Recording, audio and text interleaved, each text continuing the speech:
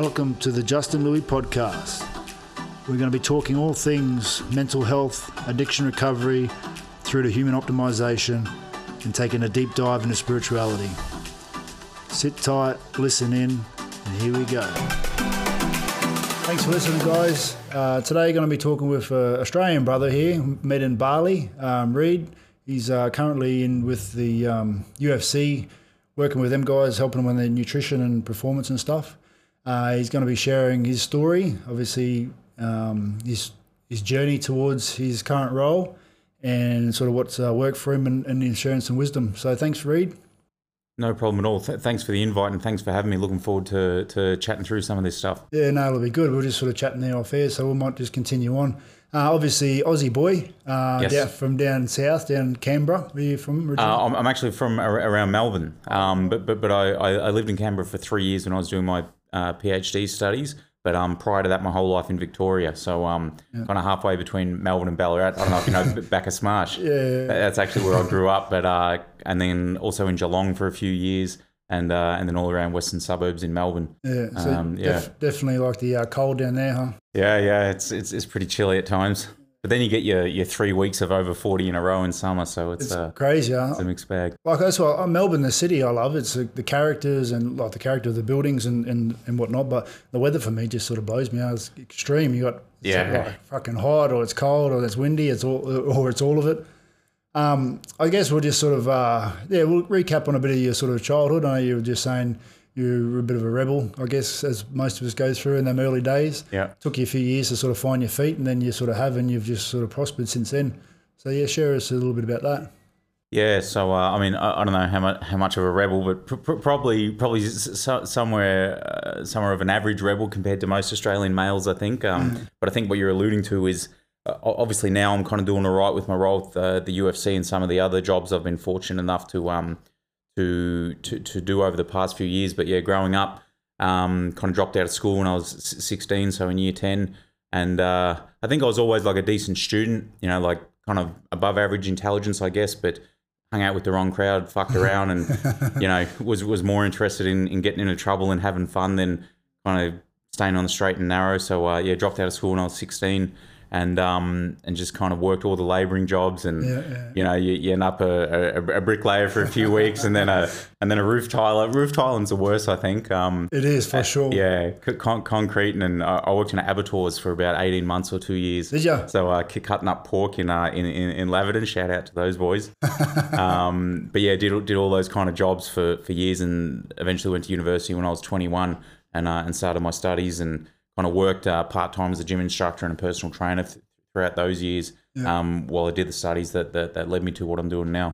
That's awesome that you had that sort of realisation at that age, because a lot of people sort of, you know, drop out and carry on doing what they're doing, like stick to labouring or stick to – You obviously had a few conversations with yourself, thought, you know, fuck this. I've got two paths here. I can either keep being a concrete or a roof tiler, or I can actually go back and try to gain a skill set that's going to give me a career or a life that I want like to sort of have. So it's like, it's good that you're sort of tuned in at that age to be able to do that. Yeah, it was interesting. This will open up a whole nother kettle of fish, and you'll probably want to talk about it. But there was kind of like a defining moment that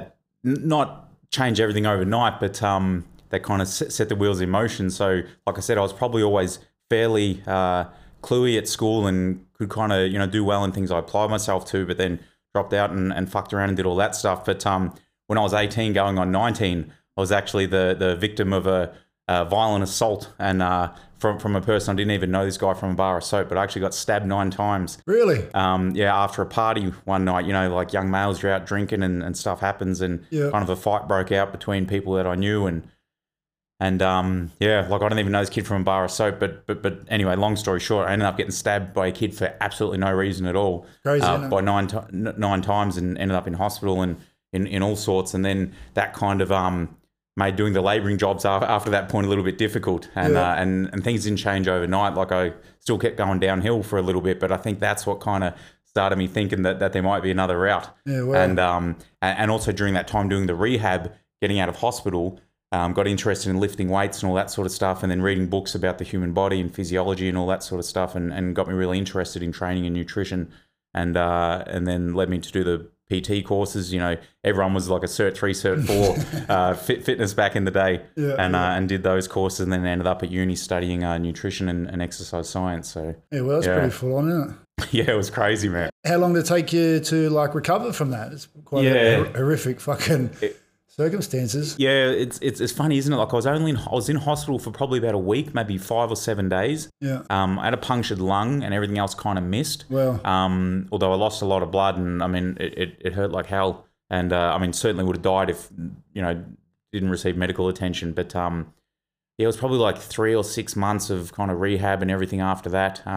Remember, I just sat at home for a few months, like couldn't do anything, and my back was so sore because like I got stabbed all up my back, like 4 kind of either side of my spine. And so what, did he hit you from behind? You weren't even looking, or you don't know? The way it happened was he kind of, there was 2 groups of people walking, and this guy was in the front group and I was in the back group, and this kid kind of turned around, and he was the kind of kid that if it had been the United States, he would have shot up at school. Yeah, well. He was just kind of a bit loopy, yeah. And I was just kind of in the wrong place at the wrong time, but he turned around and stabbed me in the gut straight away. He like front kicked me and I grabbed his foot, and then he stabbed me in the guts, and I didn't realize I'd been stabbed. Yeah. It's actually the first fight I ever got in my life. Yeah. And then, but I remember I'm like, man, I'm in a fight. And so I hit this kid and I ended up on top of him. And so I was like full mount on top of him, and he just had his arm around the back, stabbed me in the back the whole time. And my little cousin, who was only 16 at the time, he was there, and he jumped in to try and help me, and he got stabbed as well. He got stabbed 7 times. Yeah. But he was a lot worse. So I got a punctured lung. He got a punctured lung, liver, spleen, kidney, and stomach. And he was real bad. And you were lucky because all yours are on the back. Huh? Like, I suppose you could have got your kidneys, but if they were up the back, it would have been. Yeah, I mean, still, we were both very lucky. Yeah, and. What happened to the kid? Did they end up busting him? The coppers get him, or? Yeah, it's one of those things. Like he ended up going to court. It didn't go to court for like 3 years because they keep adjourning it and all that sort of stuff. But I believe he got sentenced to 2 years and did 6 months and got let out. And that was an interesting one because like me and my little cousin, the other kid that got stabbed, we were, you're kind of really angry at the world and that. You're like, man, there's no justice. It's all bullshit and all this. And the feeling was that it's like, well, I felt like the world thought and the justice system thought, well, they're just young males out being idiots. We probably deserved it. We probably, brought it on ourselves and blah, blah, blah. And I remember thinking like, man, if he did that to a woman or to an old lady, like he'd never get out of jail. No, that's right. But yeah, so it was pretty rough. I got $1,000 victims of crime. Yeah. That's all I got. And I remember like I had a nice pair of Echo jeans. Remember back in the day, people loved like these jeans and stuff. And I would have paid $150 for these jeans, and they wouldn't even give me the money back for the jeans. Really? And I'm like, yeah, I'm like, I got $1,000, and I just remember there was a girl at our high school that got into a fight.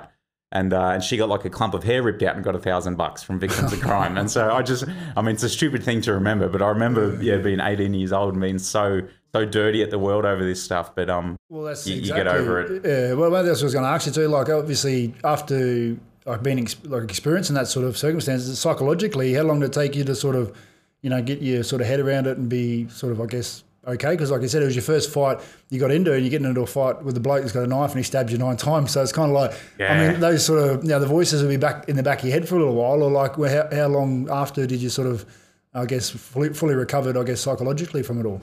Yeah, I don't know about how long it actually took. It's interesting because like I hear other stories, similar stories to this, and people talk about like, afraid to go out afterwards, like afraid to, because, we used to go to nightclubs and parties and all that sort of stuff. And that something like this might stop people doing that. And it never did that for us or me and my cousin, because we were kind of a little bit young and wild, and you just kind of get back on the horse. But it's a good party story too, isn't it? Yeah, it is. It's one of those things where it's like, man, like, collecting these stories in life are pretty cool, right? It's like as long as nothing permanently bad happens to you, it's and obviously form part of who I am today, and I like who I am today. So it's, if anything, it's a positive thing. But so it wasn't like PTSD like that, but certainly it messed with my head for years to come. Like I remember it was the focus of my life for several years. Like I thought I was socially awkward and kind of messed up in the head. Like I would talk to people and it would take less than, 10 minutes of talking before it would come out that I would just be like, hey, sorry, I'm a bit weird. I got stabbed last year, blah, blah, blah, things like this. Like, well, it's a fucking huge thing to happen at such a young age too, right? Like, so it was strange. And for my cousin, he was 16 when it happened to him, poor kid. It's young. How old were you then? I was 18. Oh, yeah, so 18. I think it was 18 going on 19. Yeah.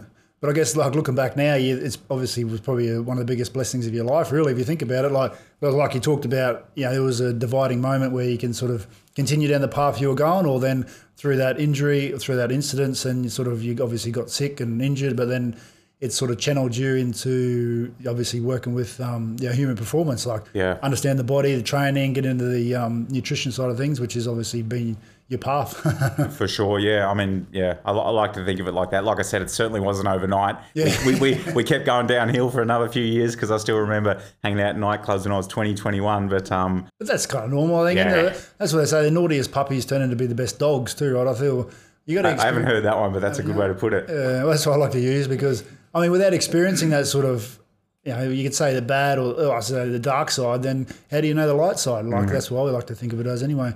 And better still experiencing that when you're young rather than sort of being in a midlife crisis and hitting 40 and not experiencing that stuff. And you see a lot of people out there that happens and they start to experiment with drugs and they bust up with their relationships and start partying when they're sort of 40, 45. It's like, the body's not in a position to be able to cope with giving it the punishment at that age. You'd rather be given a little bit of punishment when you're younger and you can recover, is my opinion. No, agreed. I've said that on many occasions. I think it's like, I don't think everyone goes through these phases, but I feel like the majority of people, particularly males, go through some sort of stage like that in their life, right? And it's probably best to get it out of the way when you're young and maybe when you don't have enough money to do real damage to your life. Because if you're quite successful and then you get a taste for partying and that, rock bottom's the limit, right? Well, there's no stopping then, isn't it? Because you've got the funds to be able to go on and on. Correct. So that obviously happened at 19 or 18, and then that sort of pushed you into getting into your PT. So you did your Cert 3 first and foremost, and how would and then you sort of rolled in. Well, talk us through that. Like, how was? Yeah. Was that obviously you were sort of thinking, well, this is better than throwing roof tiles up? The longest job that I had was the abattoirs, and I always say, man, it's better than lifting pigs out the back of a truck at 4 a.m. in the morning in a freezer, And Ballarat too, where was it? That was in Laverton. In Laverton, well, so it was freezing too. And then I did the Cert 3 and 4 in fitness. Just got interested in lifting weights and stuff like a lot of young guys do.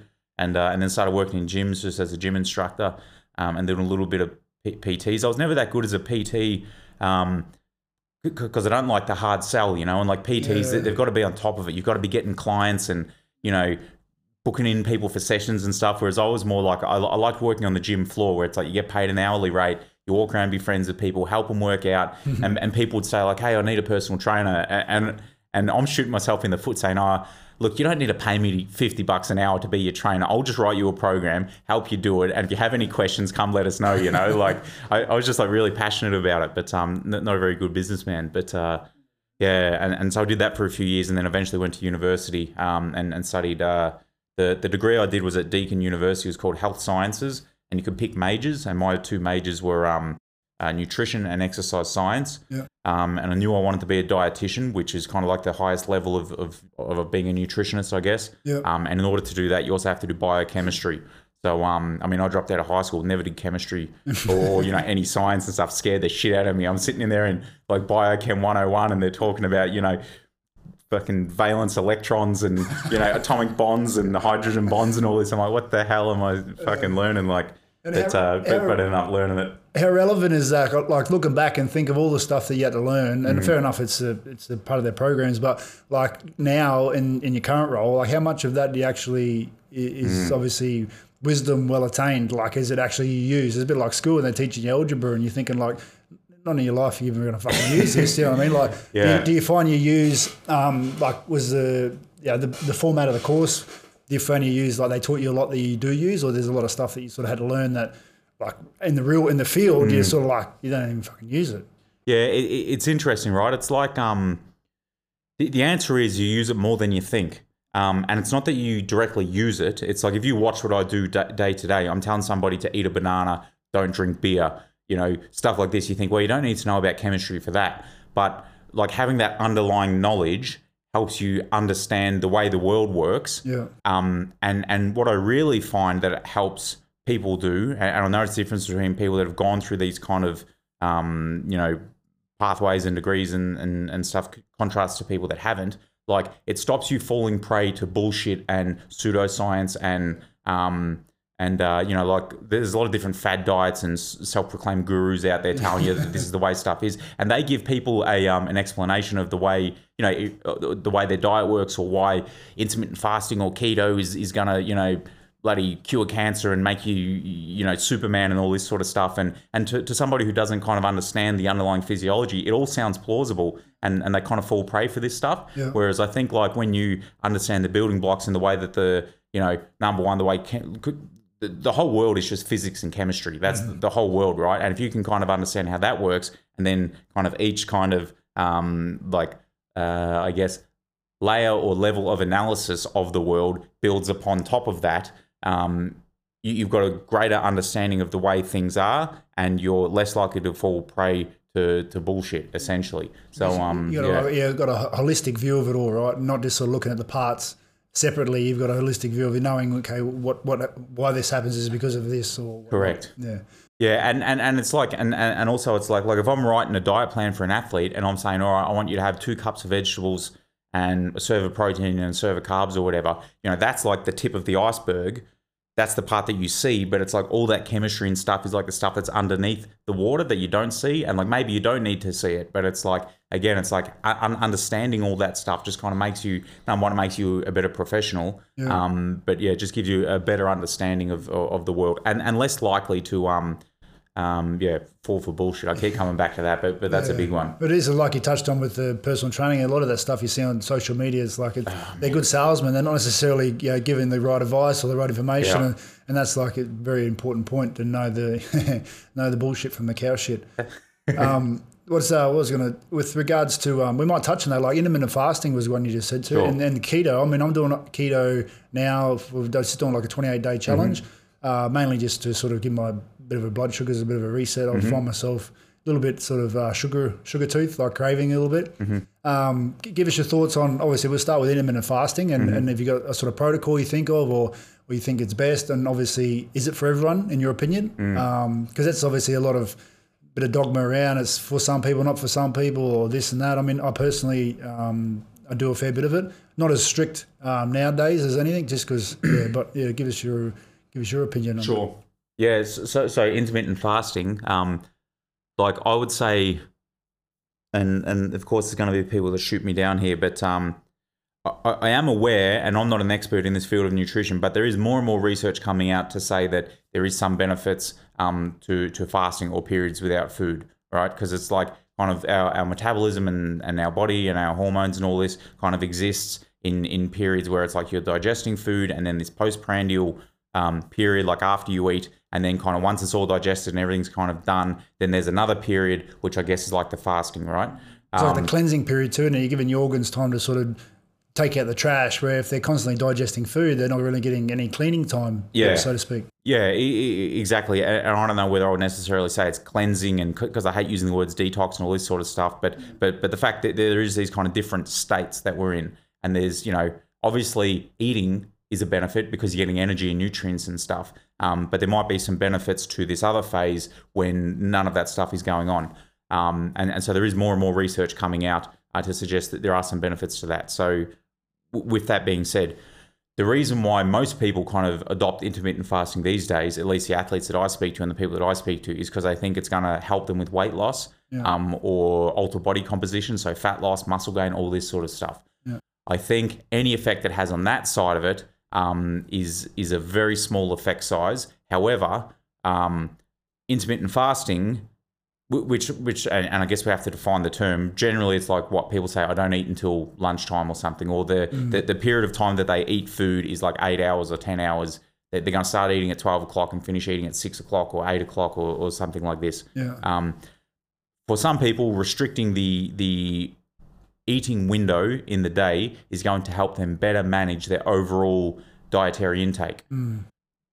But by far and away, the thing that has the biggest impact on your health, and particularly your weight control, is how much food you eat and what you eat, not what time you eat it. Yeah, or the window, yeah, right. Correct, yeah. But for some people, so it's like if you eat 3,000 calories over 6 meals spread across the day, or you eat 3,000 calories in one meal at lunchtime, your weight's probably going to be the same. Yeah. However, like structuring your eating pattern in different ways can fit into different people's lifestyles better. So for me, I don't like it because number one, I'm a pig. I love to eat, and you know, I just like for me, I would much rather have smaller, more frequent meals. So for me, I'm probably eating 5 or 6 times a day. But that's not because there's some magic number with 5 or 6. It's just that, man, I get up at 7 a.m. and I'm going to bed at 10 or 11. Yeah. You know, and I like food, so I'd rather you know eat more often. I might do, like, if I'm going to train early, you know, if I'm going to train at like 9 a.m. for a couple of hours jiu-jitsu and I don't want to have something heavy in my guts, maybe I'll just have a protein shake in the morning and then I have a bigger lunch, something like this. Yeah. So I don't know whether you technically classify that as a fast or not. Yeah. But yeah, I think there's no magic in a certain number of hours being selected to be your eating window, but certainly for some people, doing this can help them moderate their energy intake better. It's all very relative too, isn't it? Like, there's a lot of misconceptions of this will work for you, but you see a lot of people that do that and yeah, they achieve a lot of success, but then you see a lot of people that don't and they achieve the same success or the same body composition. So it's kind of like it's all sort of like depending on the person too, isn't it? Like, a lot of it. Yeah. It's. I mean, there's people are more similar than they are different. So it's like calories always matter. Yeah. Protein always matters.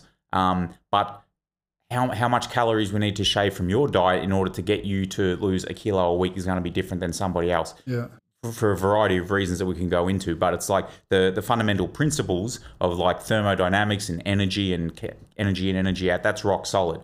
But there is some kind of wiggle room around the ends of some of these concepts. But it's not that the concepts are wrong. They're just like more or less important for a particular person. But the biggest things with all these different dietary strategies, it's just something that you can stick to and that fits into your life. Works with you. Like I'll give you an example. Like some people say this, you know, they so for some people, if you say you're only going to eat twice a day, you're going to have 2 meals.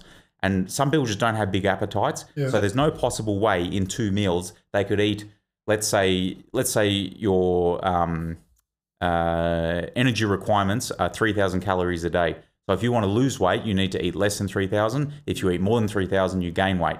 So you tell this person you're only going to eat twice a day. That means in order for them to put on weight, they would need to eat more than 3,000 in 2 meals. And if this person doesn't have a big appetite, there's no possible way they could do that. Yeah. If you told me, Reed, try and eat 3,000 calories in 2 meals, I'll double it. I'm like, all right, is that a challenge? Yeah, you know, it's like, yes, some people could easily, you know, so it's like, it's horses for courses, but it's not that the calories don't matter. It's just that different people's, it's more the psychology of it and lifestyle that makes it work or not work. And also, like you said about it, if you're trying to have a meal, like I could eat a meal for 1,500 calories easily, but obviously some people, like you said, to eat that, then they'll feel sluggish or tired, or there's no point. How much difference does that have? Like, obviously loading the system up with a 1,500 calorie feed is obviously a little bit more detrimental to how fast you can process it, or like as far as how much protein you can absorb. Because if you're eating 100 grams of protein in that meal, like really you're just fucking wasting a lot of it, aren't you? Because your body can only absorb an X amount. Was it 40 grams per serve, like per meal, or yeah, it's something like this. You're right. So that's the one reason why when working with athletes, I don't really recommend the time restricted feeding and the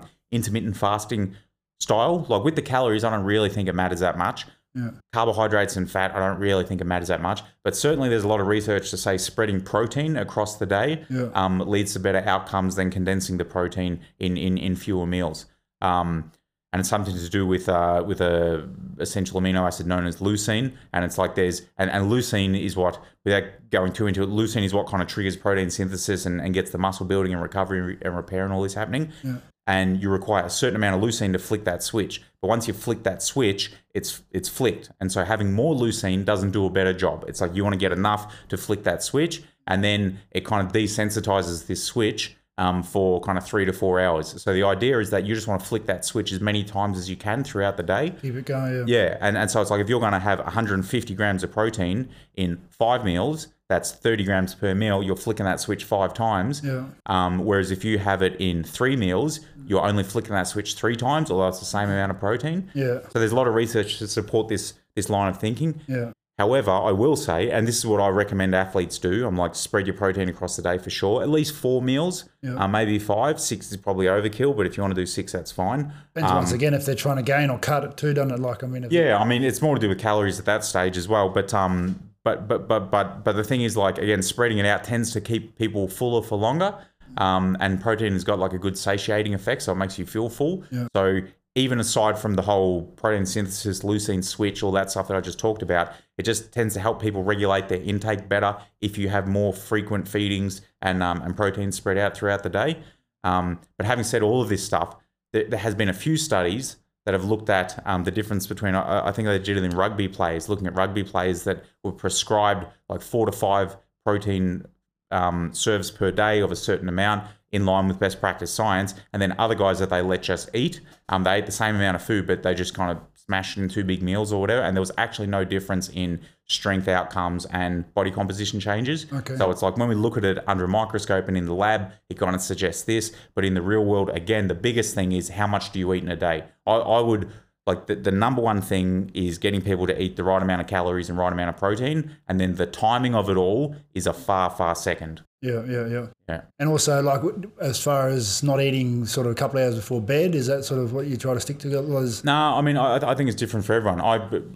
Because again, there's another thing with the protein, right? It's like if you're going to go your 8 or 10 hours without eating, having a big serve of protein before that time without eating anything potentially kind of upregulates all this protein synthesis machinery while you sleep. Yeah. And so the bodybuilders were kind of right with that pre-bed protein shake type thing. Again, not saying you have to do it. By far, the biggest thing is how much have you eaten in that day. But like myself, I have like a bowl of Greek yogurt every night, probably 15 minutes before I go to sleep. Yeah. Some people, don't like to eat before bed. That's fine as well. Yeah. Definitely, like the research is saying now, particularly like with older people, people at risk of, they call it sarcopenia, like muscle wasting, they're definitely encouraging these pre-bed protein feedings. Just to try and, take it as another opportunity to flick that switch and kind of protect against muscle loss. Yeah. Again, for young guys and athletic people, I'm just looking at what are they eating in total, what fits into their lifestyle. Yeah. Obviously what their performance goals are too, obviously. Yeah. Someone that's trying to fight in the UFC or someone that's sort of just trying to keep fit, being an accountant at the desk is going to be very different too. Yeah. Talking a bit about, we'll go through the keto diet. What do you think? Have you got any athletes that you're working with that are on that, that are trying that, or what's your personal opinion? Yeah. So again, and so this is a great example of the underlying biochemistry and everything. Why it's relevant for high level, high intense activity. Keto does not make any sense at all. And this is because, like, the harder we work, the more intense we're working, the greater our reliance on carbohydrate. Yep. And so we don't have a screen or a notepad here, but it's like if you just type in fuel utilization during exercise and Google it, you'll see there's these beautiful graphs where they have fat and carbohydrate. They're the two main fuels that our body runs off, right? Yep. At low intensities, our body can run almost exclusively off fat. And then at high intensities, our body runs almost exclusively off carbohydrate. So when you're sprinting, the guys running I lied. They're running off creatine phosphate. That's like really high intensities creatine. And then when you kind of down gear a little bit, it's carbohydrate. That's only for like 10 seconds. 7 to 9 Yeah, something like that. So, but if you look like a 400-meter sprint, right, that's 100% carbohydrates they're using there. So for elite athletes, like having a carb-restricted diet or a zero carb diet doesn't really make sense. Yeah. And it's just like, number one, it's biochemistry 101. It doesn't make sense. And number two, there's so many studies looking at this that show that it just doesn't lead to performance. That's why sports drinks are a thing, because they know that as people are fatiguing, you feed them carbohydrates, they perform better. So that's like high-end, high-intense exercise. I think it's not even an argument. But then in terms of lifestyle and body composition change and stuff, I think there's a debate to be had around keto. Yeah. I don't use it with the athletes that I work with, again, because they're MMA fighters and it's high intense work. But again, for some people, and it's funny, like a guy I live with at the moment, he's kind of doing a keto diet, and for him it's working great. His goals are to lose fat and build muscle. And it's not that keto is magic for this, but it's just that, so what he needs to do is make sure he gets enough protein, go to the gym 4 times a week, and then make sure his calories are low enough that he's going to drop body fat. Yeah. And for him, a keto diet fits in with his lifestyle. He likes the kind of foods it allows him to eat. And he says that the high fat diet makes him less hungry, throughout the day. So if it's having that effect on you and everything's working and you're getting the results that you like, I'm not going to tell someone that they don't have to do it. Yeah. That they shouldn't do it. But high high intense athletic performance, I think, I mean, I want to talk in absolutes, but to be honest, like I think you'd be crazy to adopt a keto approach. And nobody's winning the Tour de France on a keto diet. I'll tell you that much. Yeah, no one's like going to win medals at the Olympics in rowing or sprinting or running or any of this. What about adapting, like the dual-fed athlete, they say, like he's sort of half, because I know Ben Greenfield talks a lot about that, and he sort of lives that way, where he's sort of keto, breakfast and lunch primarily, and then he has like his carb refuel of an evening. Yeah. Like it's kind of like he's ultimately gets his body burning on good amount of fat, but then he obviously is feeding it up with a good couple hundred grams of carbohydrates in the evening. I know that's what I'm trying to play with at the moment, just with regards to just to try to get my body better at burning fat. And I feel like as far as working, like I got more clarity, I'm more concentrated, and then not as hungry, like you were saying with Big Tisfy. Yeah. But yeah, I noticed with my CrossFit training, like it's fucking it's hard, is it? Yeah, it's so much harder. So I'm just trying to give myself that challenge with it. But that's what I'm about, like adapting the dual fed approach. Is there sort of many people, or with regards to, have you done much with athletes with that? Because like maybe fatty breakfast, well not fatty, but like keto breakfast-ish, and then maybe a keto lunch, and then like a carb pre-workout, and then maybe post-workout or something like that. Is that to utilise, obviously getting your body adapted to fat burning, and then also using the carbohydrates to fuel up around trainings? Yeah, I mean, and it's like, and I'm interested in results and in performance with the athletes, and less interested in the labels on these approaches and stuff. And a big thing about like working with athletes is that they've all got their kind of preconceived ideas and notions, and guys have listened to in the past and all this. So you kind of got to work with people and kind of, let them have their way a little bit. And as long as they're doing something that helps their performance, I don't really care what you call it. But so having said that, you're saying like a keto breakfast and lunch and then carbs at the evening, it kind of just sounds like a normal diet to me. Yeah. You know what I mean? It's just that you're putting the carbs at the end of the day. But again, like I was saying before, the most important thing is the total of what you ate in that day. So whether you ate 100 grams of carbs at breakfast, lunch and dinner, or you had 300 at the end of the day, you're still having 300 grams of carbs that day. You're definitely not going to be in ketosis. Yeah. Like your blood sugar will be lower for the first half of the day, and maybe you like the way that feels, and that's fine as well. But again, I mean, if it's working for you, that's great. And so with some of the athletes that we will work with, certainly placing the carbs around training is a good idea, because carb availability, it's kind of going to help you train. And best sources in your opinion, like bananas, obviously an old favourite, but I mean, what would you just think, straight glucose or? I would shy away from straight glucose, only because and it depends on what your goals are, right? Like if the athletes that I'm working with, fighters are often trying to lose weight, right? So it's like we want to feed them enough carbs so they can train hard, but still keep those calories low. And so it's like, number one, it's the numbers on the page in terms of the carbs and the calories and all this. And then number two, it's their appetite and their hunger, and what fits in with their lifestyle. And so if you're giving these guys glucose, it's probably not filling them up that much. And you're trying to manage their appetite and their hunger and all this sort of stuff. So it's like, I'd rather them eat real foods, and I'm working in China, right? So these guys just want to eat rice and noodles and steamed buns. Yeah. And so we'll kind of just have them eat with their main meals, because you don't want to make it a pain in the ass. You don't want to be changing things too much. Like the best way to do it is to like trick the person into think they're eating normal food and they're not even on a diet. Yeah. So if we can just like, so like at work, we have a lot of these snack foods laying around, like kind of granola bar, muesli bar type stuff. And we have some sugary snacks, which would be similar to the glucose and all that. Yeah. And then the guys are also punching their rice and noodles and whatever at the main meals. So instead of touching the main meals, we would just tell them, hey, no snacks anymore. So it's like all that stuff that's available on the fuel bar counter that everyone's grabbing on their way to training, you don't eat that, and it's like a sports drink during training. It's definitely not going to hurt, and it's probably going to help people in most events, particularly in longer duration events. A sports drink's going to help. Yeah. But if you're trying to lose weight, I wouldn't be telling you to keep the sports drink, but don't have rice for lunch if that's what you want to have. I'd rather you go without the sports drink and have the food. But again, I mean, it all depends what fits into people's lifestyle and everything. As long as those numbers add up at the end of the day, and I can get them to stick to it, there's many different ways to skin a cat. Yeah. And obviously you were with the AIS there for a little bit back in Canberra. Down there. How was your experience there? Who were some of the athletes or clubs you were working with? Obviously, you do any stuff with the NRL? We did not myself that much. I know they had a relationship with the Brumbies. We would often have those guys in. Yeah.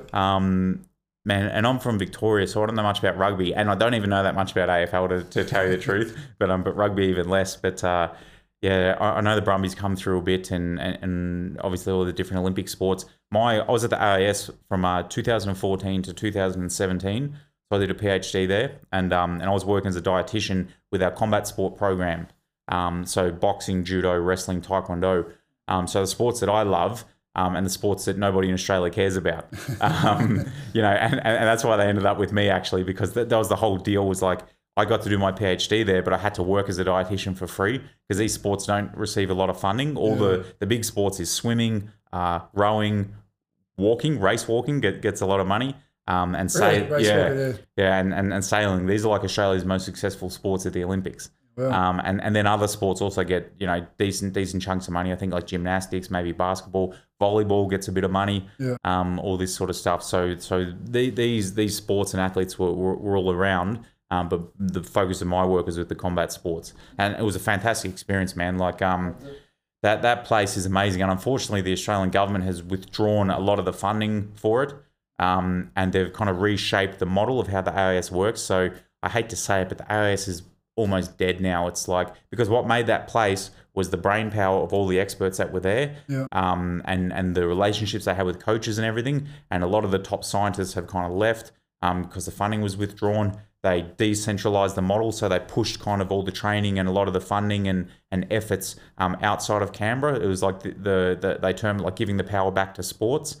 But because of this, you've lost this center of excellence, which was like, it led the world in sports science research for like 20 years. Yes. And I was lucky to be there kind of towards the end of it before it all kind of went ass up. But I mean, it's still kind of functioning in some capacity, but not what it was. But it's amazing. Any young scientist or you know, strength and conditioning person or physiotherapy or sports psychology or anything like this, like it was a really magical place to be, and it was like a black hole. It was like it sucked everybody into it. Everybody that was there loved their job, worked around the clock, didn't have lives. Like it's it's kind of a double-edged sword though. It's one of those jobs, you know, it's like where you just kind of get, like, my life was the AIS for like 4 years. Yeah, well, it was kind of depressing in one sense, but I learned a lot and had so many good mentors. So it was obviously set you up too for where your current role now. And then you sort of jumped into Gatorade for a bit.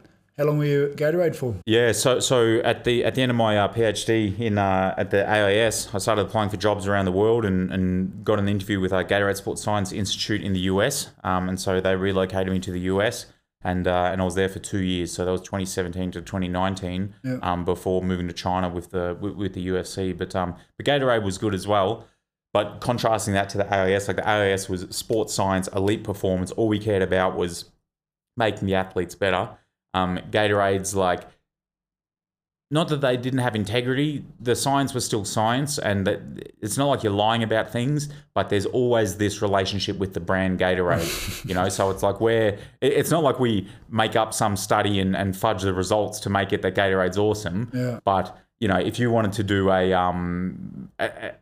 study that had the potential to, you know, not go in line with kind of, I don't know, the overall mission, it's, you know, it was unlikely to get funded and that sort of stuff. So more about probably the shareholders than what it was about. But I mean, it wasn't a complete shit show. Like, it was still good because they realised that, like, so I work for Gatorade Sports Science Institute, GSSI.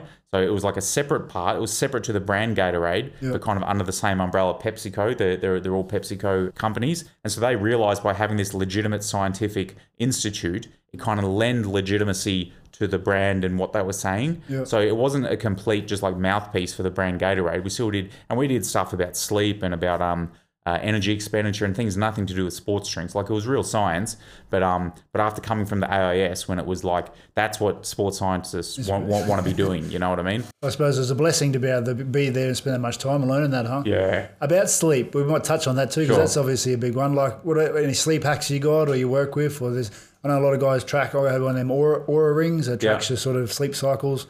There's obviously Garmin's and stuff, but there's a bit of dogma around wearing like a Wi-Fi or a Bluetooth device on your body, and it can fuck with your electromagnetic frequency and all this sort of stuff. Yeah, what's your sort of insights with regards to that? Well, what are some of the stuff you subscribe to, obviously, your athletes you work with? Yeah, I mean, a lot of sports science, and here's another interesting one about like knowing all the underlying physiology and the nuts and bolts and the kind of inner workings, but then what you actually end up doing in the applied space is really low-hanging fruit and just kind of really simple stuff. So it's like, there's all this research on sleep and blah, blah, blah and this, but it's like the things that we're constantly working with athletes with is just like basic sleep hygiene and budgeting enough time for sleep. So it's like, if you're not in bed for 8 hours, how can you possibly expect to get 8 hours sleep? Some people say, and it was funny, like in China, it's not as bad. These guys kind of sleep a little bit earlier, a lot of them. But like when I was in the US, we're working with like some of the US pro sports and stuff.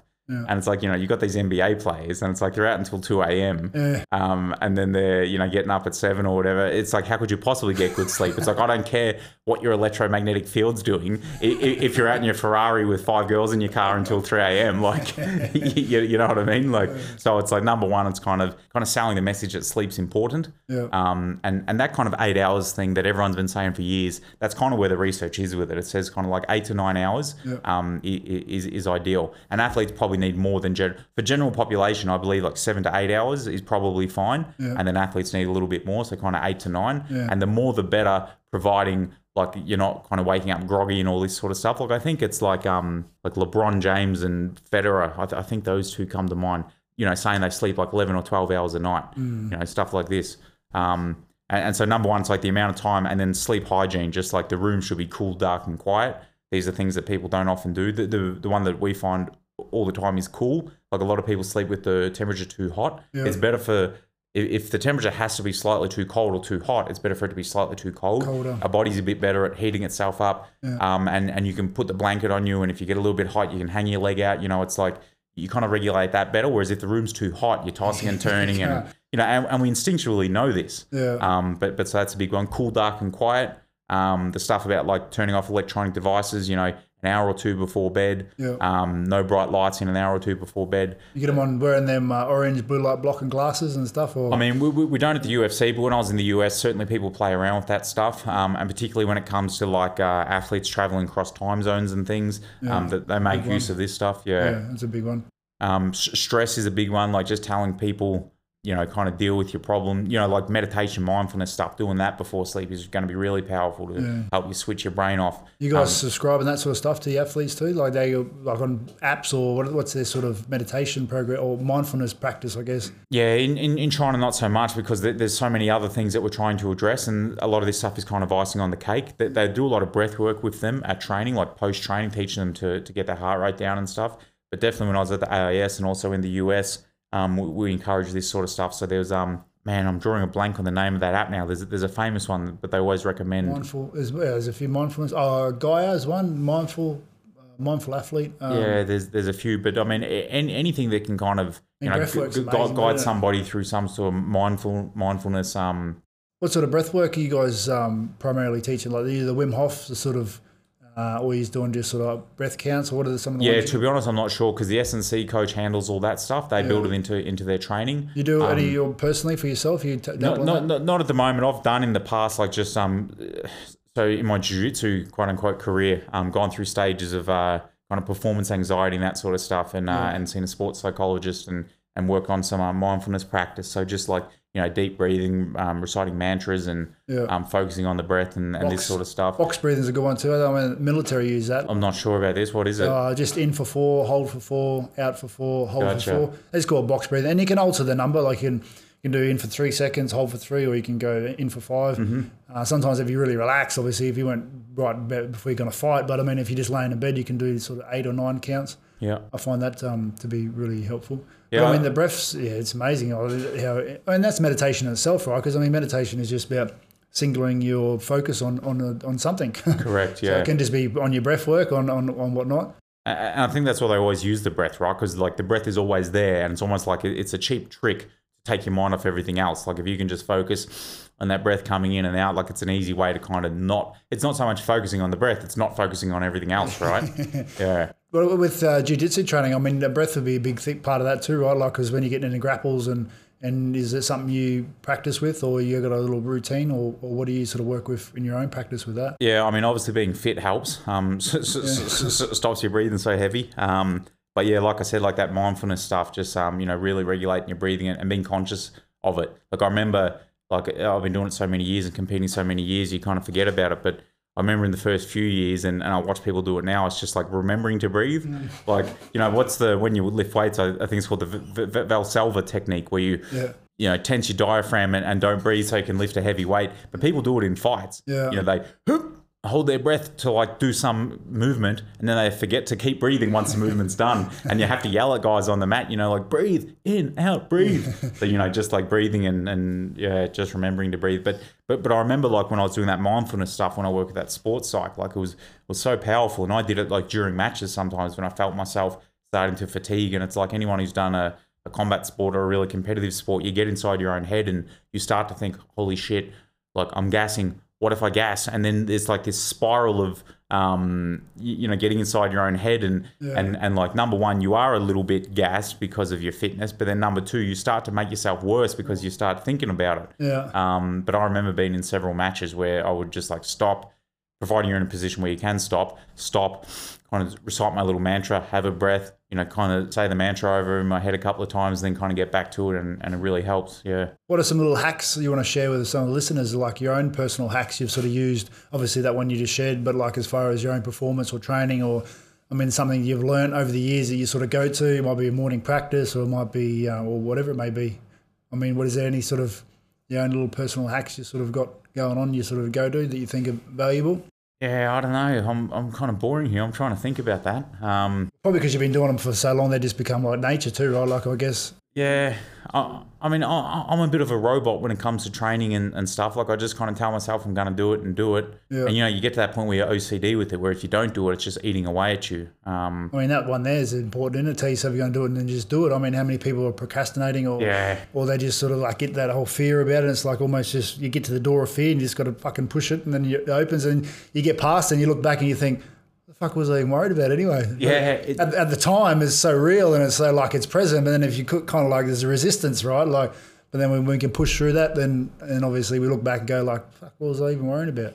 Yeah, it's funny, isn't it? Everyone says this, but it's like the Nike slogan, the "Just Do It." Like, it's so brilliant, isn't it? Even though it's like the world's most simplest thing, but it's right. It's like just fucking do it. But I remember one of my mates told me, just talking about work and procrastination, And it's like you've got this thing that you want to do and you just can't be bothered doing it. You're trying to find every excuse in the world. You don't know how to start. You're staring at the blank page and all that sort of stuff, and kind of in line with the just do it thing. But my mate is like, the biggest thing is just start.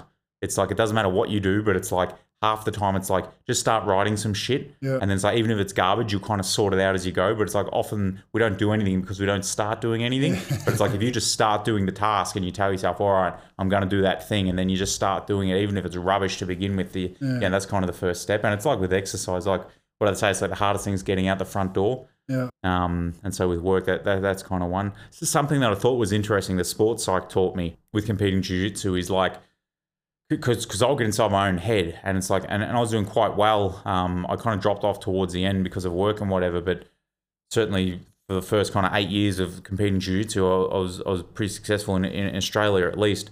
And then I started like, I'd lose a match, and then the next comp, I'm like inside my own head, I'm like, oh shit, what if I lose again? What if this happens? What if that happens? Blah, blah, blah. Yeah. And it's like, you couldn't perform the way you wanted to perform. It's like, I didn't care if I lost because the guy was better than me, but it's really shit when you don't perform like you do just every day at training, Yeah. It's like, and so something that this sports psych told me, he's like, stop trying to make it happen and just let it happen. Yeah, right. So that was a powerful thing that he said to me. And he said, like, just get out of your own way. It's like your body knows how to do this stuff. You train every day. You've been doing it for years and years. It's like you should be able to do it. And if you can't do it by now, you don't deserve to win anyway.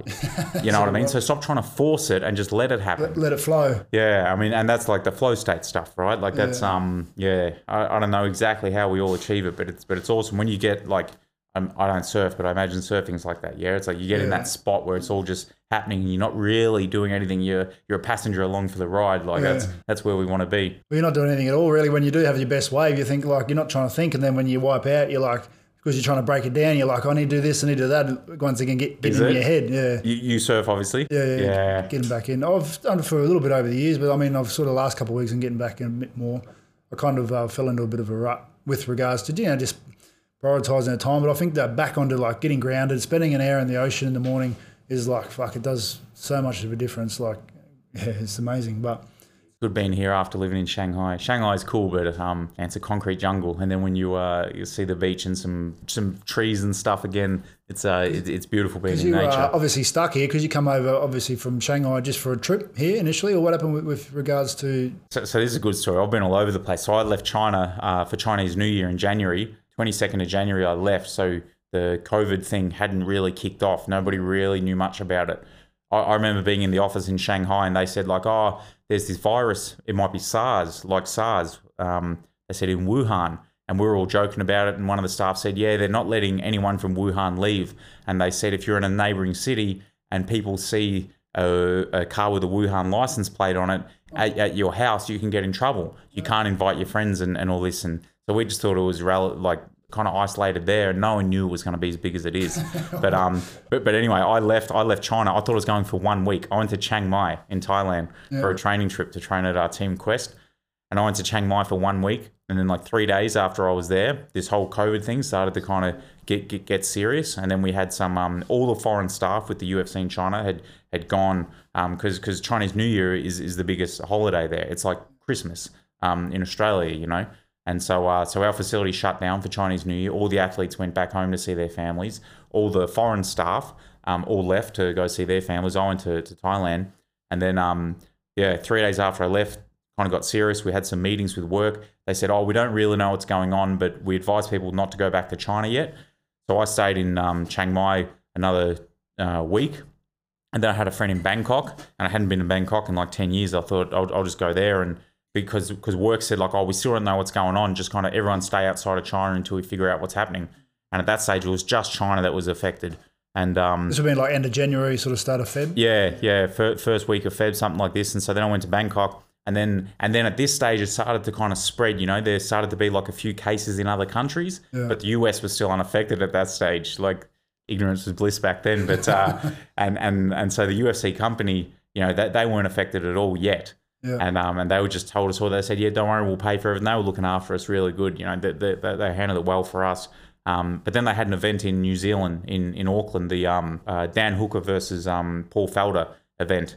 And they needed someone to go do the nutrition there. And so they said, well, Reed, you're already stuck outside of China. There's no work for you to do. Maybe we'll send you to New Zealand until we figure out what's going on with this COVID thing. I'm like, sure. So I went from Shanghai to Chiang Mai for a couple of weeks, then Bangkok for a couple of weeks, Bangkok to Auckland, and then like this COVID thing's still not settling down. So then they decided to get all the foreign staff to go to Las Vegas, which is our head office. Yeah. So then I went to Las Vegas. I was in Las Vegas for about 2 to 3 weeks, then got to do another UFC event, the Zhang Wei Li versus Joanna Jędrzejczyk fight and the Israel Adesanya Yoel Romero fight. So we got to see that live. That was cool.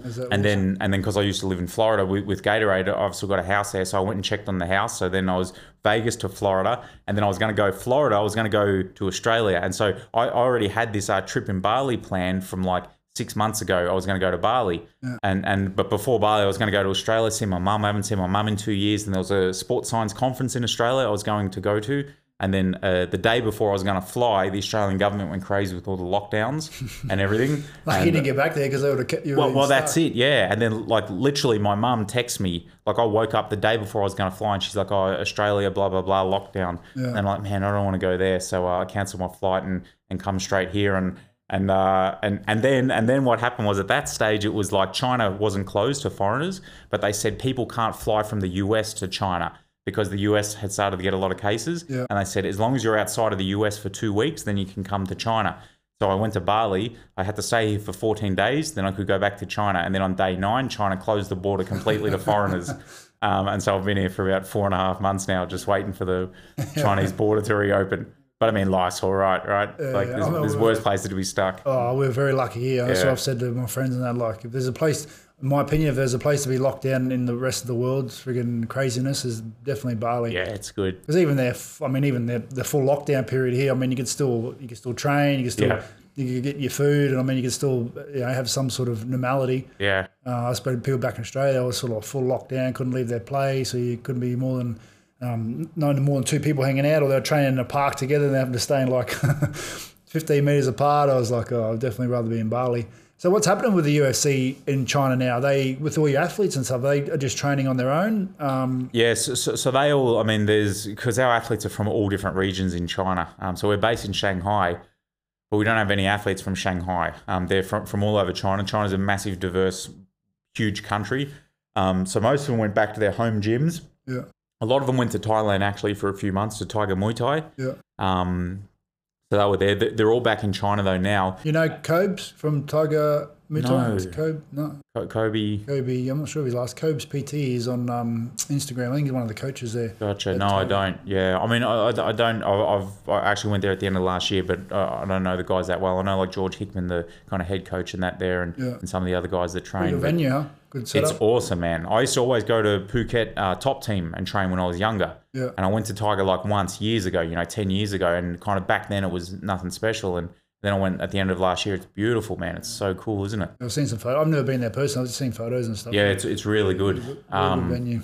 But yes, so our guys are back in China, and the Chinese MMA events are often going. So they have domestic MMA events in China. And so we've had guys fighting every month for the past 3 months or something now. And we're managing them from afar. So I mean, it's a lot harder when you're not in front of them, but, we're kind of writing diet plans for them and giving them advice around all this stuff. But we actually open up again next week. So next Monday, August 3rd, is our doors reopen and our athletes are coming back. Not all of them, only about like 15 are coming back to begin with. How many in total are there? We started off with 25 when we first opened the doors. And so we had like a combine, like a tryout, where we had like 50 athletes from all around China come do, performance tests, how fast do they run, how high do they jump, how hard do they punch, test their grappling and striking and all this. And we selected, I believe it was 22 or 24 in the beginning. Yeah. And then we had another tryout at the end of last year and we selected another like 15. So we're up to almost 40 athletes. But because of this COVID stuff and UFC lost all this money and everyone's trying to cut costs, we kind of had to let some guys go. Yeah. So we're back to about 20 to 25, somewhere around there. And they're all Chinese? They're all Chinese, yeah. Good, all divisions like light, middle, heavy. No, they're all in the lighter weights. So we have males and females, not that many females, but they're all in like the 52 kilo, 57, 61, 66, and the heaviest guys we have fight at lightweight, which is 70 kilos or 155 pounds. Yeah, they're the biggest we have. And just because like there was a few guys with the heavier weights that tried out. But if you select one or two of them, they've got no one to train with. Mm-hmm. So the advantage that we've got is like, when we had 40 guys, you got 40 guys across like 3 or 4 weight divisions. Like it's like there's nowhere else in the world, or maybe 1 or 2 other gyms where you've got this full-time training center. Yeah. With where you can just like if you go to Bali MMA, there's some great fighters there, but there's not 40 guys in 3 weight divisions that you can pair up against each other that are all killers. Like what's going to make you a better fighter? You're so diverse, right? You're training with so many different people. It's going to everyone's got their own strengths and weaknesses. So the more you can double them up. And get a whole range of them. Yeah, you're not fighting the same guy every time. Like normally it's like at a gym, there's the fight team and there's a handful of guys that are serious, then a bunch of recreational guys. Yeah. And the serious guys are fighting each other every day. But here they it's a really good facility and really good for these athletes' development. Like they've gotten a lot better. And when we fight on the domestic shows in China, like our guys kill all the other guys around China. Like we lose a fight every now and then because that's just the nature of MMA. It's like you can't win it all, but like we'll go to an event every month and we'll have between 5 to 10 guys fighting, and we've never had more than 1 loss. So we're at like a 95% win rate or something like this. So pretty new venue, I suppose. It would have been like newly built. Yeah, correct. Refurbished. Yeah. So we opened in March last year, and I think it was like $14 million US. Wow. This venue, and it's huge. It's 3 times the size of the one in Las Vegas. Oh, really? Yeah, and so like the bottom floor is all S&C floor and it's really big. It's really spacious. We've got a lot of equipment, but it's still really spacious. And then we also have like all the sports science testing equipment downstairs and recovery stuff. So we've got like ice plunge, hot and cold baths, sauna, steam room, cryotherapy. We've got a full cryotherapy chamber, like You the get size into of this that? room. You're really? Yeah, like a proper one. Full one, not just sort of getting up to you. No, yeah, proper one. Yeah, And wow. You get in and have a go? You love it? it's fucking cold. Yeah. Well, actually, we might touch on that too. The hot and cold therapy. What do you think? Obviously, there's different. I mean, horses for courses, I guess. But as far as if you're an athlete that you're trying to get for performance, as far as your hot and cold therapy, what do you sort of suggest, or what do you work with for your fighters on? Yeah. So again, like this is my specific area of expertise. We have a sports scientist who handles all this, but obviously I work with these guys and being at the AIS and being around this stuff, I kind of know a little bit. But we program it based on what the session is. So there's different kinds of therapies. Basically, you can kind of divide it into hot and cold. And the thinking is that like cold kind of blunts some of the responses. Yeah. So it's like when you're really sore, maybe after a sparring session or whatever, you want to do some cold therapy because like you're trying to stop the inflammation and all this sort of stuff. But when you're doing like an S&C session, like inflammation is part of the adaptation process. So you wouldn't really want to be doing cold therapy after lifting weights. Yeah. Although it might feel good, you might potentially be blunting some of the adaptations to that training. Yeah. It's because your proteins, isn't it? They release your inflammation. Yeah, all this sort of stuff. Yeah, I mean, it's part of it, right? The whole idea of training is to cause stress on the body, to cause an inflammatory response that we then adapt to and get better. Yeah. So we kind of like all throughout the week, they do recovery after every session. So they're training twice a day. They're doing recovery twice a day. And they'll do a different recovery depending on what session they did. If they've done sparring and grappling in the morning, they may do some cold. Yep. Some cold, and they'll come back and do an S&C session in the other, and then they'll do the hot. Yeah, for sure. Because there's obviously the whole, the 4 hour sort of window they say, if you've done weights or you've torn the muscle, then you sort of want to give it is there a particular number you work with, or?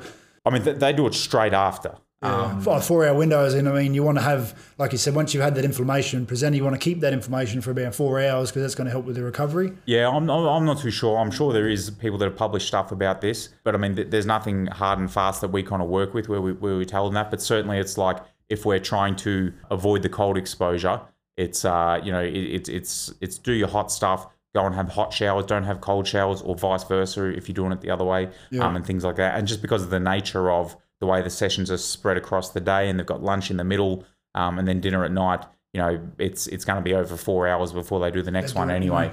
And as far as like a protocol with the cold, you sort of like in for 4 minutes, and you don't do a hot and cold, but would you, if you're going to do a cold session, would you do a hot and cold? Like some people will say go from the cold and jump in the hot and then go back to the cold. You can. Again, I'm not an expert. I could put you in contact with some people that you might want to interview on this stuff, but there's all different ways to do it as well. And the funny thing is when they look at the research, like always, there's things that suggest something, like if they look at it under a microscope and look at inflammatory markers in the blood and all this, and it says, well, you should do cold after this, but not do hot and blah, blah, blah. But then when you actually do it with people and measure the performance outcomes, sometimes it comes out in the wash and there's no difference. Or how they feel too, if they exactly. And so that's the big one. Like, how do they feel? If this guy fucking hates doing cold, why would you make him do cold? You know what I mean? Like, just the placebo effect or the nocebo effect of how that, and here's that we have these conversations as well. I don't know how much you know about kind of Chinese culture and traditional Chinese medicine and all this, but there's this like hot and cold. Yeah. Do you know this? Yeah, the dampness and Yeah, so all this sort of stuff. And so like a lot of these guys hate cold. You know what I mean? Like for them, being cold is the worst thing. They think it's bad for them. Yeah, well, Chinese medicine is technically that because you can get your body creates dampness and you get phlegm and you can get it's big in Chinese medicine. And so if people have these like really strong beliefs around this stuff, it's like you might be doing more harm than good, even if there is a benefit to doing the cold. Well, then, like you said, the nocebo effect is going to eliminate that. If their brain's so convinced that it's going to be bad for them, maybe you just let them do the hot. You know what I mean? Like, that's right.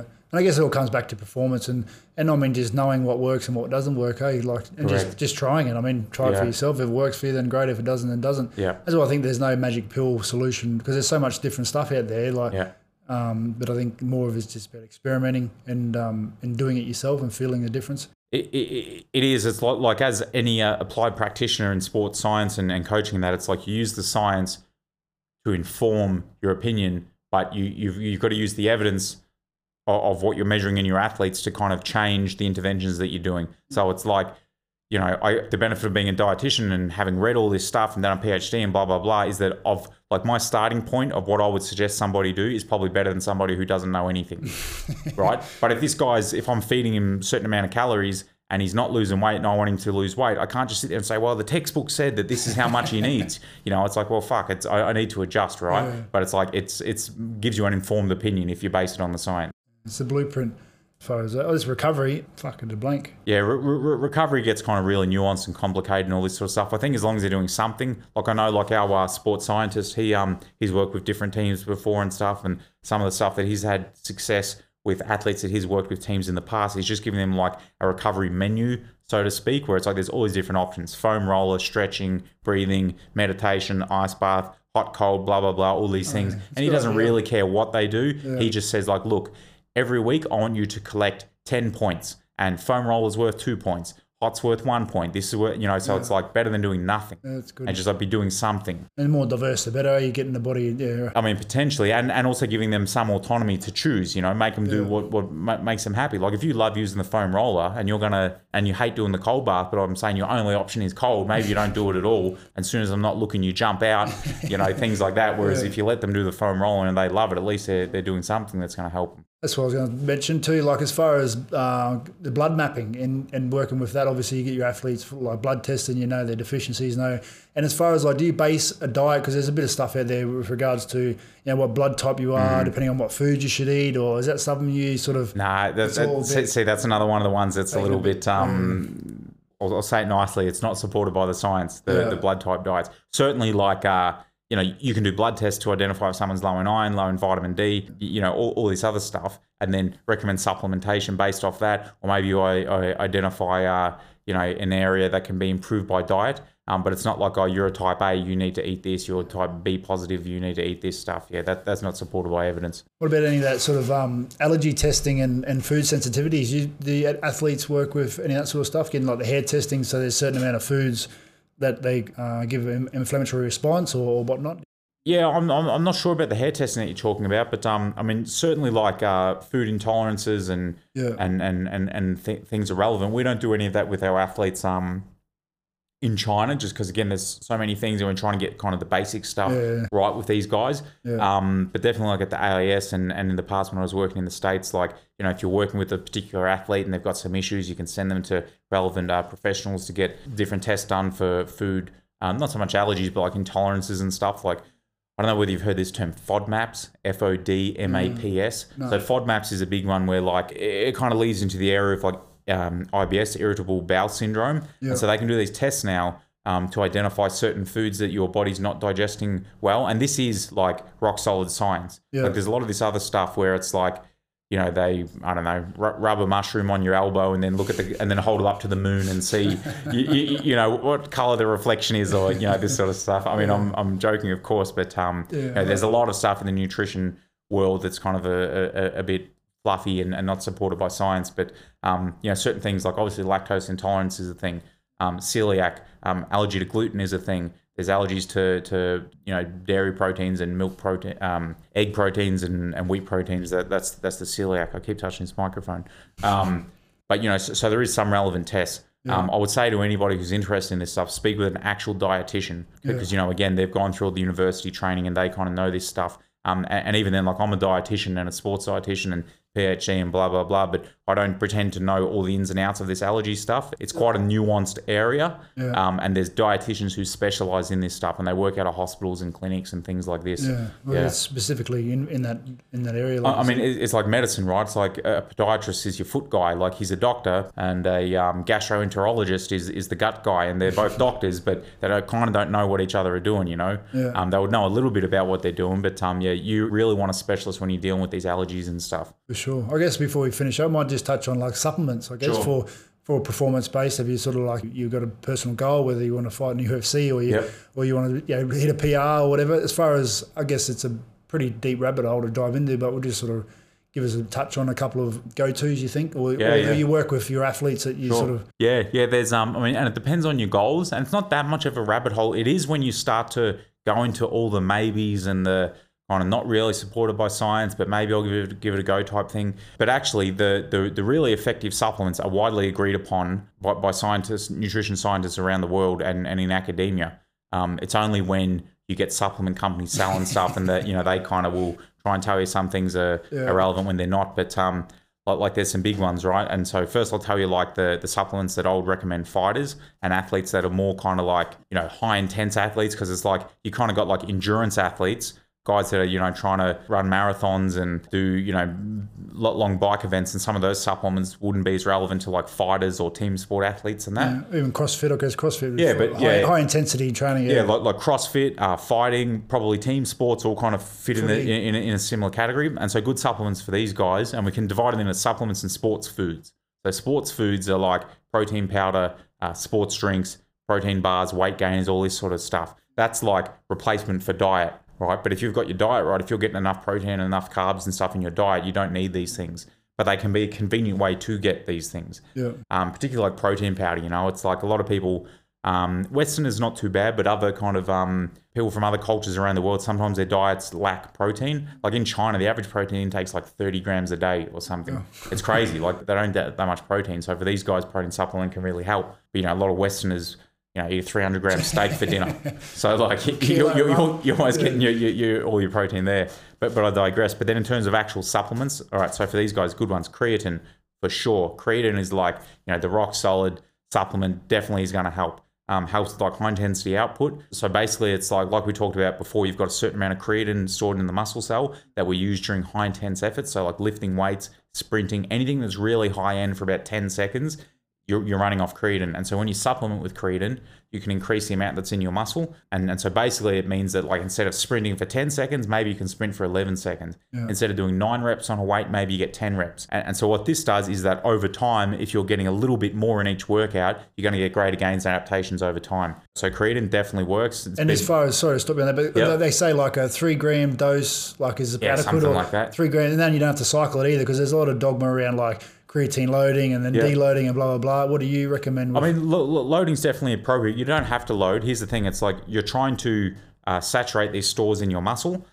If you just take, and 3 grams, now they're starting to think maybe we should tailor it to the person's body size. Yeah. So it's like 3 grams for most people. If you're a 90 or 100 kilo guy, maybe you need 5 grams. Yeah. But basically it's like a teaspoon, right? Or like get the scoop of, and if you have a little bit more, it's not going to hurt you. So like just getting the scoop, having like a heap scoop of the creatine is probably good enough serve. If you have 1 serve a day, it probably takes about 30 days to maximize those stores. If you do the loading phase, you'll maximize them in about 5 days. Okay, and then you just drop back to 1 and then you just drop it back to 1 a day. So it just depends what fits in with your lifestyle. Me, I'm like, want to get it all as good as I can, so I will do the loading phase, right? Yeah. But if you're... Especially if you're starting from scratch, right? If someone goes out to buy it tomorrow, they'll go load up for a week and then drop back to... Yeah. Correct. But if I've got athletes that... and this is what we do, where we don't want them to have to think about it, and we're just going to put it in their shake for them and give it to them. We'll just give them 1 a day, and that way, it's like you're not changing things and loading and not loading and all this. Yeah. Yeah. So that definitely works, and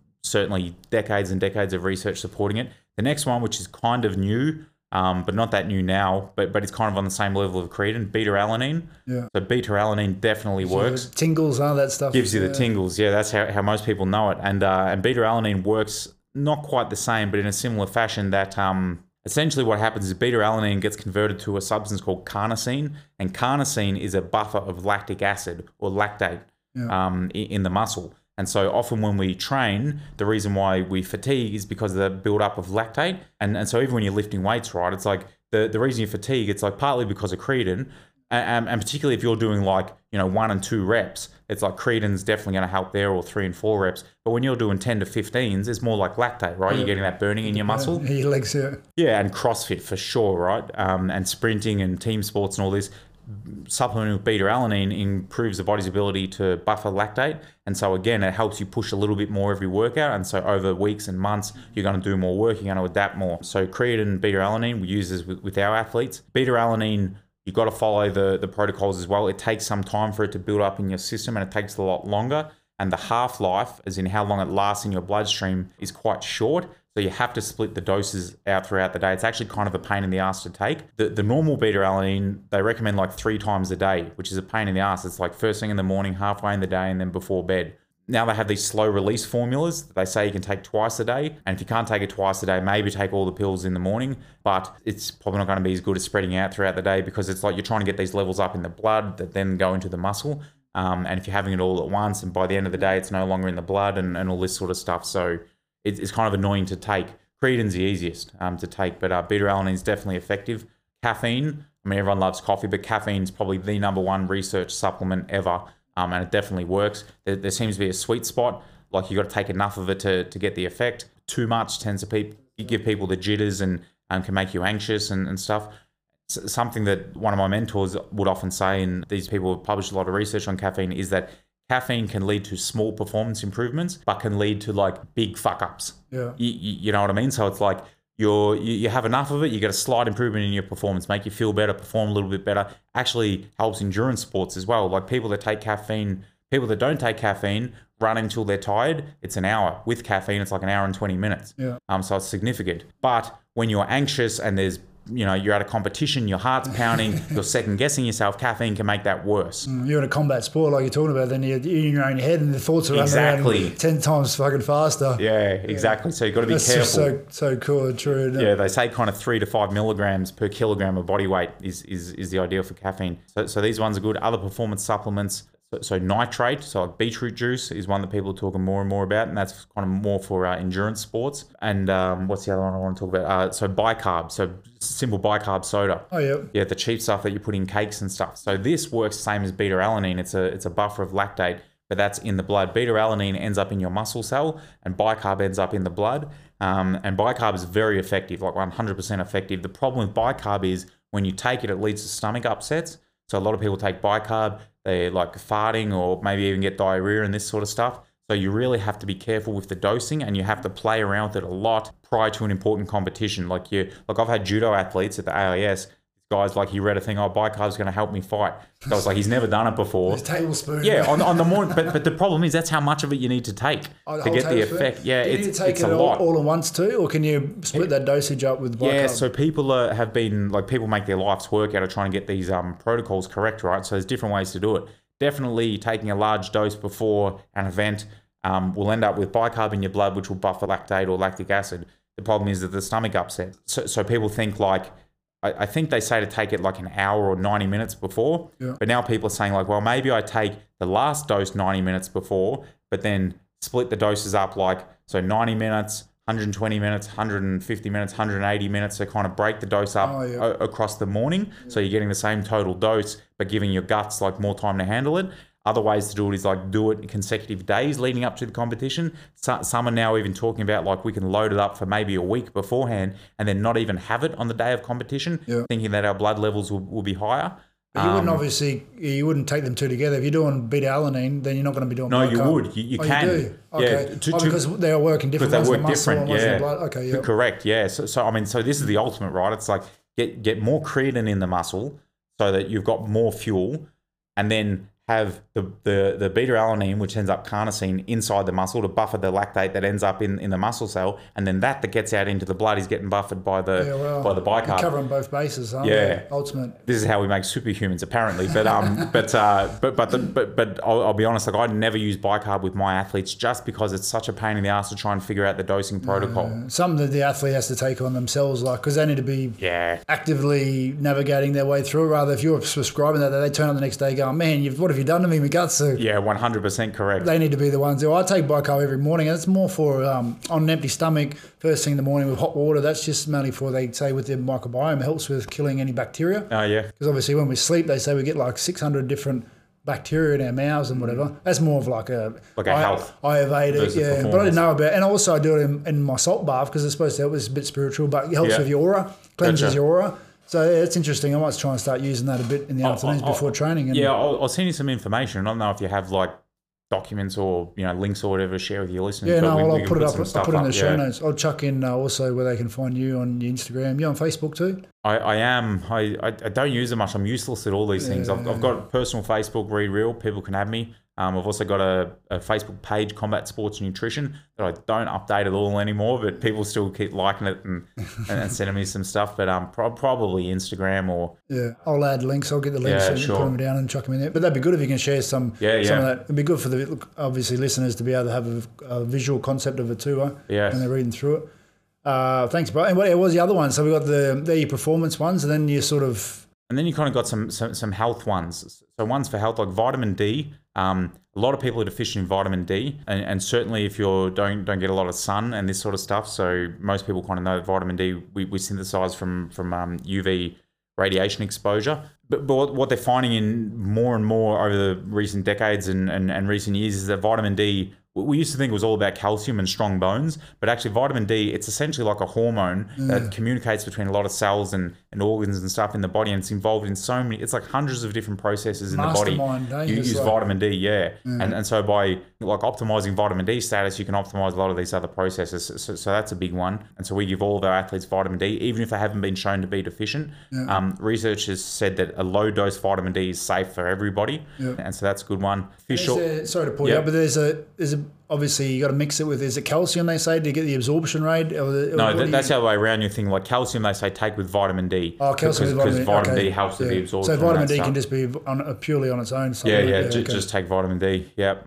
Fish oil can be beneficial for some people, and then if you've got identified deficiencies, so like iron for people, but iron is not something you would just go out and start taking. No, it can be detrimental. Like an iron supplement can be. Iron overload is definitely a thing. It's if it's not needed, it can be harmful. And obviously, once you've got your diet in line, you're going to be getting a lot of those main. You would think, but the body's a complicated and interesting thing. Some people just have genetic, predispositions to having low iron, and some people the opposite. Some people, you could analyze their diet and say, wow, they're getting a lot of iron, and then you check their blood and their iron's shit, and vice versa. You get some people like vegans who you would assume have got low iron status based on they don't eat any iron or very little. They're just getting in the plants, and if they're not selecting the right sources, maybe they're not getting very much in their diet, but their body's just set up in a way where they're very good at absorbing iron and they don't excrete it, and so their body's very good at balancing these things and holds on to it. The only way to really know is to get your blood tested, and that's why it's like the kind of old messages of going to your doctors, what is it? If you're under 30, at least every 5 years, once you're 30, every year, get your bloods tested, and that. Females probably go every year because there's a little bit more going on there. But it's such an important bit of wisdom. Like, as you want to do any changes, the first thing you should do is go get your bloods done, because then you it's like taking your car to get a service. I mean, otherwise you don't know what's going on. You want to know what's happening. You want to know, because otherwise you don't just watch an ad on Instagram and think, oh, that supplement, it's going to see you guys throwing a lot of weight around. I need to get that. And most people do. That's unfortunately the space we were in. The trick to it, huh? Yeah. Any other ones you want to share quickly? Yeah, and just multivitamin can be useful. But yeah, that's probably the big performance ones are your creatine, caffeine, beta-alanine, bicarb if you want to go that route, nitrate, and then sports foods as appropriate, your protein and your maybe some carbohydrates like sports drinks and that can help also. Awesome, brother. You got a website too, be able to share on your... Not really, no. They can just get you through social media. I'll share a bunch of links. I've got some like Google Scholar. I don't know your audience if they're interested in research, but I've got all my research we've published and stuff is on Google Scholar and ResearchGate, which is like the Facebook for nerds. So I'll share all these links. You can put it up. Awesome, brother. Cool. I've thoroughly enjoyed that, my man. Thank you. No, it was good. I'm pumped. It was good to... well, obviously the podcast is about... we're sharing a story from recovery to mental health, but obviously human optimization too. And what you've shared today is probably not going to, for a person who's recovering from drugs, not so much, but it's not just about that either. It's about people that want to take their training to the next level, want to take their performance to the next level, get a bit of an insight. No, so it was amazing. Sure. Thank you, my man. And I'll share all that stuff for you guys on the show notes, and we'll talk to you soon. Perfect. Thank you. Bye for now. So stay tuned. Sending you guys love and light.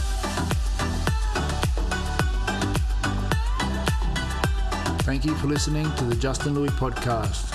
I hope you've enjoyed this episode, and please subscribe and like and leave some comments. And feel free to share this to anyone you feel may benefit from the information was provided here. Sending you love and light and wishing you the health and happiness that you deserve. Bye for now.